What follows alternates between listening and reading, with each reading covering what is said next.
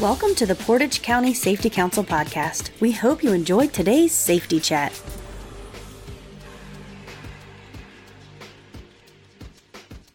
Hi, it's Mike with the Portage County Safety Council. I'm here with Nick Koya from our steering committee and the Ohio BWC. Welcome to the podcast, Nick. Hey, Mike, how are you doing today? Fantastic. So, Nick, you're here to talk about the root cause of workplace injuries. What are some root causes of workplace injuries that you see out there? You know, one of the big problems I see when we're looking at accident investigation is that oftentimes we attribute injuries to a single causal factor, the employee themselves. We don't look at the other causal factors that exist in the workplace. We just target in on the human behavior. The employee wasn't paying attention. It was a lapse in judgment. They didn't follow policy and procedure, something to that effect. And while that's true, and we can make some improvements in the workplace by addressing those behavioral issues, I think we're missing the boat by not addressing the entire environment of the injury to prevent that from happening in the future. So what I focus in on is causal factors.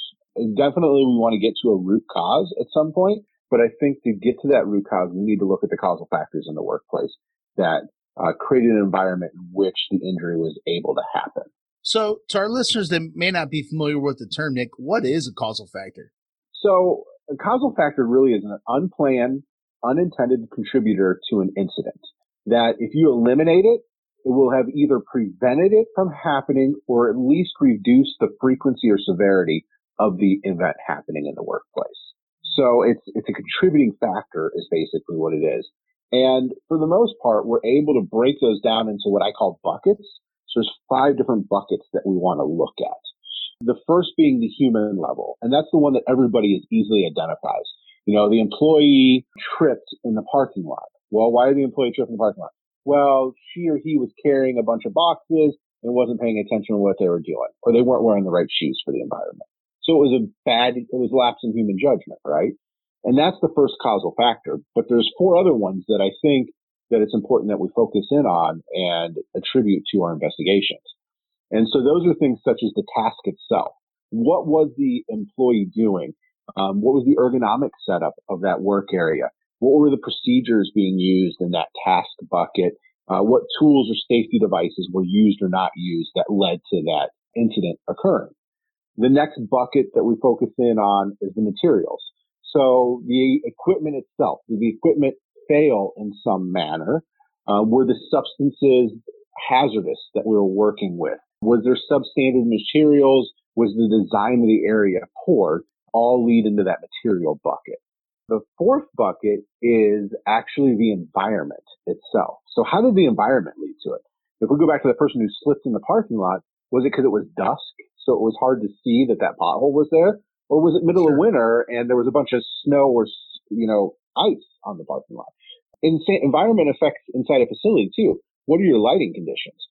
I've been in those facilities before where it's the dim lighting and you're kind of like straining your eyes to see where you're going because they haven't upgraded to new LED lighting in the workplace. And that could be a contributing factor.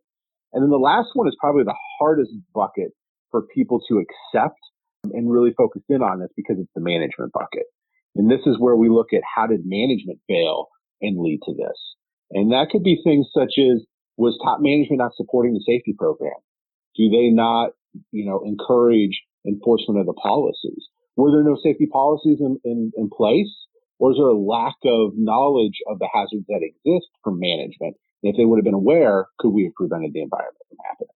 Yeah, these are all powerful things. And one thing, looking at your notes and your PowerPoint that you emailed me before the podcast is, there's a relationship between all these. A lot of times what happens when we see a model is we think it's linear, or we think, even the stages have changed, and we'll talk about another podcast later. We look, I'm in stage 1, stage 2, and it doesn't really work like that. These things overlap, don't they? There's a relationship between all these, and usually there's a few of them, at least 2 or 3 of those 5 that could have contributed to the workplace injury. If you really dig deep, you can usually find almost all 5 causal factors in place. And oh, wow.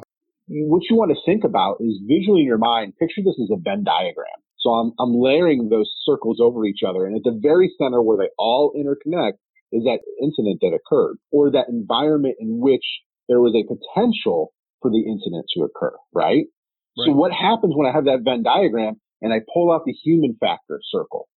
Well, all the other ones are still together, and we're still creating that environment that is rich and ripe for some type of incident to occur in the future.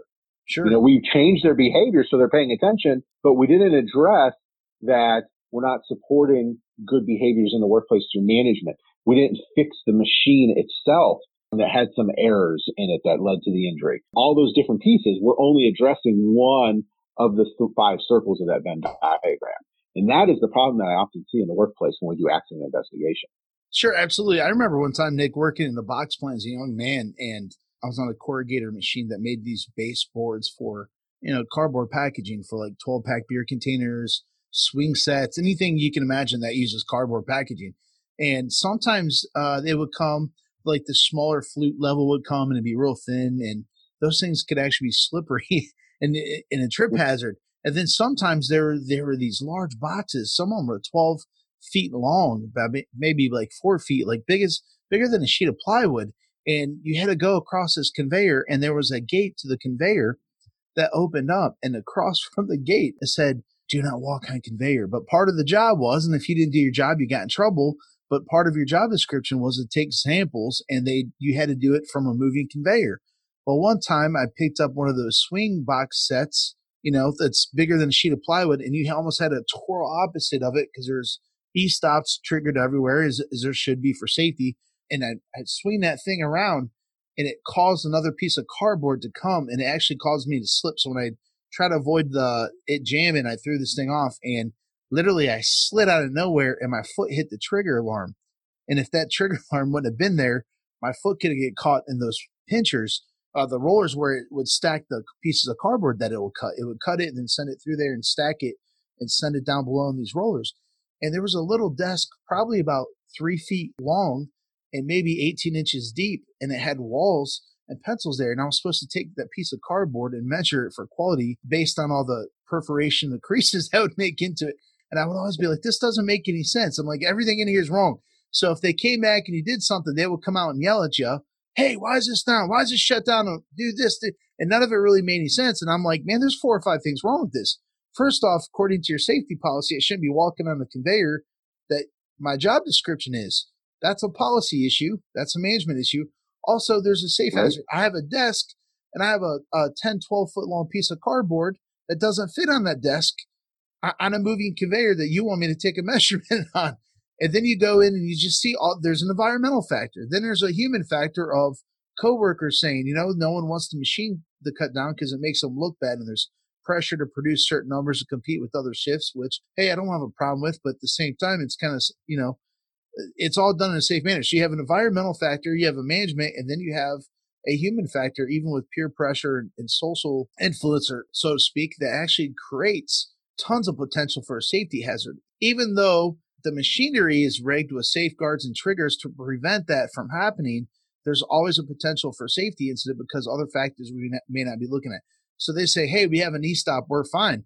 But you still have the human side of it with your peer pressure from your coworkers. You have the management side threatening to fire you and write you up. And then you have even your job description, like you said, the task, the environment's unsafe. And then the task has you, it would have been better for me to take that down on the flat ground with the open desk to take the measurements in another facility, which is completely possible. And so I could totally see this in play in so many different areas. That's the whole idea. Is a situation like this, we're able to find 5 different causal factors, and then we can get into the 5 whys, which we'll talk about here in a little bit. But we start to dissect those causal factors and identify those issues. Because here's the thing. It's not only about solving that one injury that happened. Okay. We want to solve that to prevent that. But if I ask good questions, and, let's say that you got hurt at that packaging plant in this scenario, and we did this, I could go, well, we also could potentially have back injuries because it's a poor ergonomic setup in the future. Right. So let's solve those 100 issues that may potentially happen down the road. We identified that, top management saying we have to have these safety protocols, but frontline management is saying that production is so important. There's a disconnect in management that's going to lead to other problems throughout the plant. How do we have those conversations and start to fix those? So it's not only about solving the root cause of that initial incident, which is our original goal, but if a company really adopts and starts to dig into this, they can start to create an environment and change the culture to have a much safer environment by really digging through this. In fact, Nick, it's almost like we chase our own tail. We beat ourselves up. We war against ourselves when trying to improve our safety performance. And sometimes it's almost like we're so in a hurry to get back everything going and get the production numbers up. And we almost take this lazy approach to it where it's so much easier to blame an individual or blame a machine or blame a manager instead of really taking a deep look at it and getting to all the issues, not just one factor. I'm sure there's several incidents where it was a human factor. Someone gets hit by a tow motor, but right. Are the tow motor lines marked out? Did he honk coming around? There's so many different factors in there. And sometimes it almost comes off like it's just, they say water runs to the lowest place. It's just easier just to say, right. Point the finger at someone, blame that, and move on without saying, let's look deep in this. Let's slow down. Okay, we'll take care of the human side, but let's look deep at the issue, especially if it's a reoccurring problem or a reoccurring near miss. Would you find that to be true from your experience? Well, yeah. And I think the other issue that exists with that is the idea of when you dissect this, you're going to create a lot of work for yourself and other managers. It's easy to just say, hey, it was a behavioral issue or it was a machine guarding issue. We put a new guard on there. We don't look at the other areas. If you truly dissect this, you're going to end up with at least 5 different projects that are going to need fixed. Right. And that seems like it's an enormous task and it's almost overwhelming at first. But my theory is this. Would I rather take on this enormous task up front and fix all 5 of these areas and prevent tons of injuries and make my life easier down the road, or continue just grabbing one here, grabbing one there with an increased number of injuries happening during that time period? So you put a lot of work in up front, but then the end result is it's an easier to manage program in the long run. So this is not about the short game. This is getting into the marathon of safety investigation and safety culture change. I think you said a key word there, safety culture. I've heard someone, we had this conversation not that long ago. Someone on LinkedIn kind of knocked the whole safety culture thing. And I'm seeing what he was saying, and some other people are commenting. Some people are supportive of the idea of focusing on safety culture somewhere. What I realized was some people were misinterpreting what the meaning of culture actually is. What they were typically complaining about was people talking the talk but not walking the walk. They were talking about campaigning, not culture. So there's a difference between communicating, campaigning, safety this, safety that. Put your posters and T-shirts and have your little potluck dinner and have a little party. That's fantastic. But that's not safety culture. That's campaigning. Big difference, isn't it, from safety culture? Safety cultures is the norms, the belief systems, the everyday view of how you do work. It's not just even what the rules are. And so you can't change culture just by policy. Is that a factor? Yes. You can't just do it through campaigning. And so sometimes safety culture gets a bad rep because they're confusing it with campaigning. They're saying this different stuff, but really, if you want to change the culture, you got to hit all 5 of these areas, right?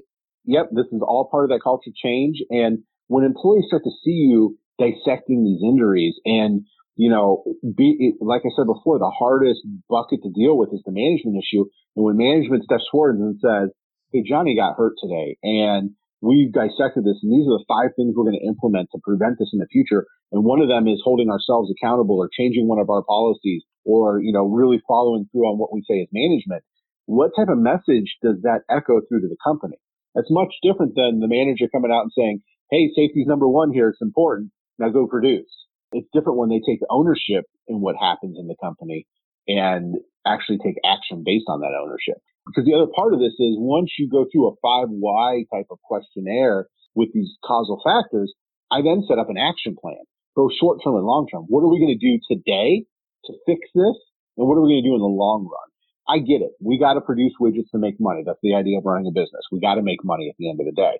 And while I would love for you to dump everything you got into creating the safest work environment, I'm a realist when it comes to safety. And I know things don't happen overnight. So that means that big change that we need to do may take 3 years because of capital improvement dollars. So what can we do today? What can we do in a year from now before we get to that 3-year point where we make that large capital improvement?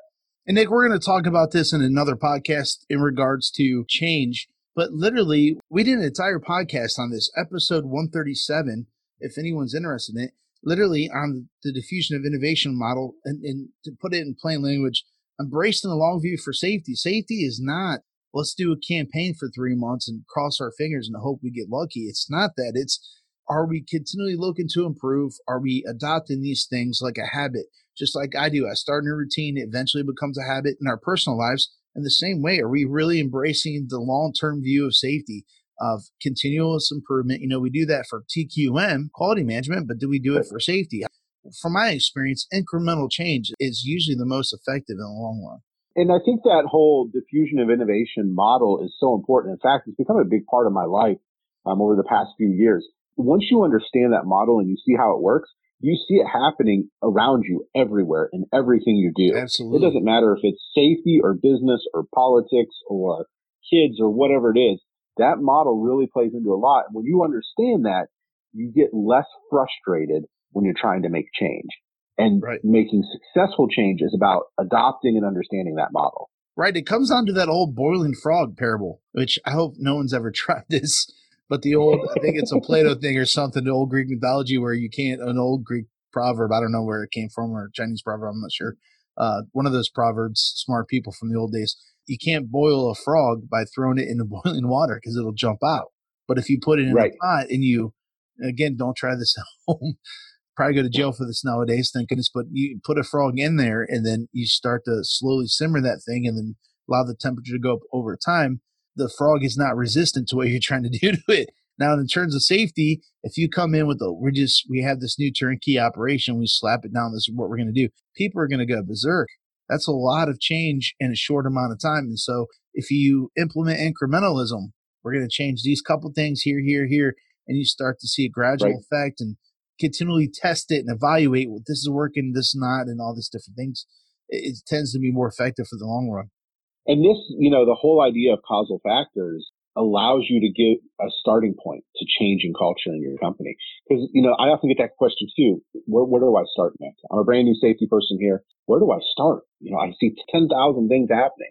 Let's start dissecting some incidents and let's look at those near misses or accidents that have happened here recently. Let's dissect those and start to come up with plans of actions based on those, because this is going to have an overlapping effect. That task or management or environment issue isn't just related to this injury. It's related to tons of injuries. It's just the stars haven't aligned perfectly to create that incident yet. So let's eliminate that from the diagram. Right. And Toyota came out years ago with the root cause analysis strategy they referred to as the 5 whys. And I remember learning about it in college, before, after, and it's still, you see it trickle down in many different areas, and it's made its way to safety, hasn't it? Yeah, it has. So the 5 why is a tool that a lot of people utilize, and I like to combine the 5 why with causal factor theory. So often we ask, well, why did the employee get hurt? And we only look at that one question. So let's say that you had an employee getting out of a truck and they twisted their knee. So we would ask the question, well, why did the employee twist his knee? Well, he slipped off the step. Well, why did he slip off the step? Well, the driver wasn't wearing proper footwear. Okay, well, why was the driver not wearing proper footwear? Well, he was a new employee and he didn't purchase the proper footwear yet. Well, why did he not purchase that? And we get to this final why of, well, the company has a policy that will reimburse you for your new work boots, but you got to work for 30 days first. Right. All right. Well, now I'm not going to buy them, right? I'm a new employee. Maybe I'm a new truck driver. I can't eat that cost of $100 boots, especially when I can get it reimbursed. I'm going to play the long game here, and I'm going to skirt the rules for 30 days because I want my reimbursement of my money. We come to this root cause, but what we missed by doing just the 5 why and not doing a 5 why in each one of those causal factors is we missed the fact that the driver didn't use 3 points of contact. There was a human error there. Then we asked the question, well, why did he fall? What was the environment? What happened in the environment? Why was the environment an indicator to this? Well, it was snowing and the truck steps were covered in snow. Oh, well, now we got environmental issues we need to think about with our drivers. Why did the driver slip and fall? Well, he was in a hurry. Well, why was he in a hurry? Well, because we have policies that require them to meet certain stop times and the weather was bad. So therefore, he was trying to meet the goal set by management. Well, now I got a management issue here. So as you do this and you start to take those 5 whys and throw them into each causal factor, you can get to a good root cause. Yeah, the main reason probably was, depending on who the person who did this, somebody might say the main reason because he didn't have the right shoes. Another person may say, well, it's because he didn't use 3 points of contact. Another may say it's a company policy. And it just depends on who is doing the 5 why that day.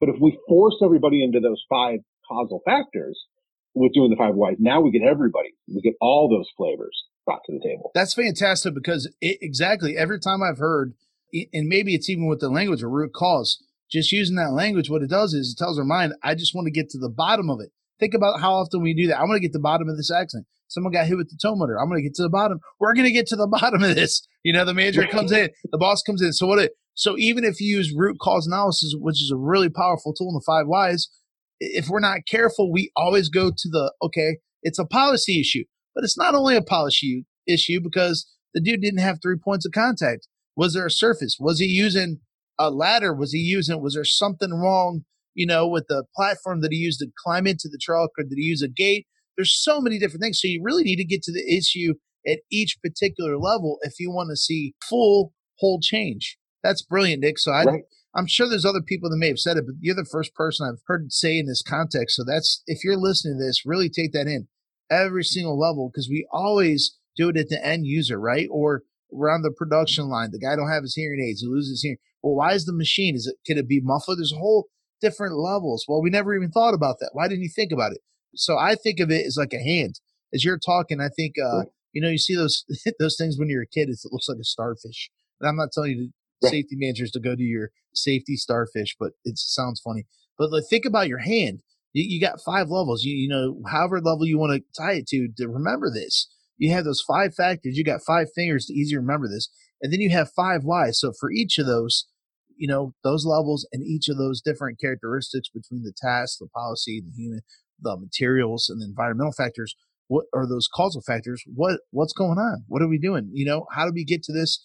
And how do we tie it together and improve that safety culture and safety performance? I tell my customers, do one of 2 things when you're going to do this.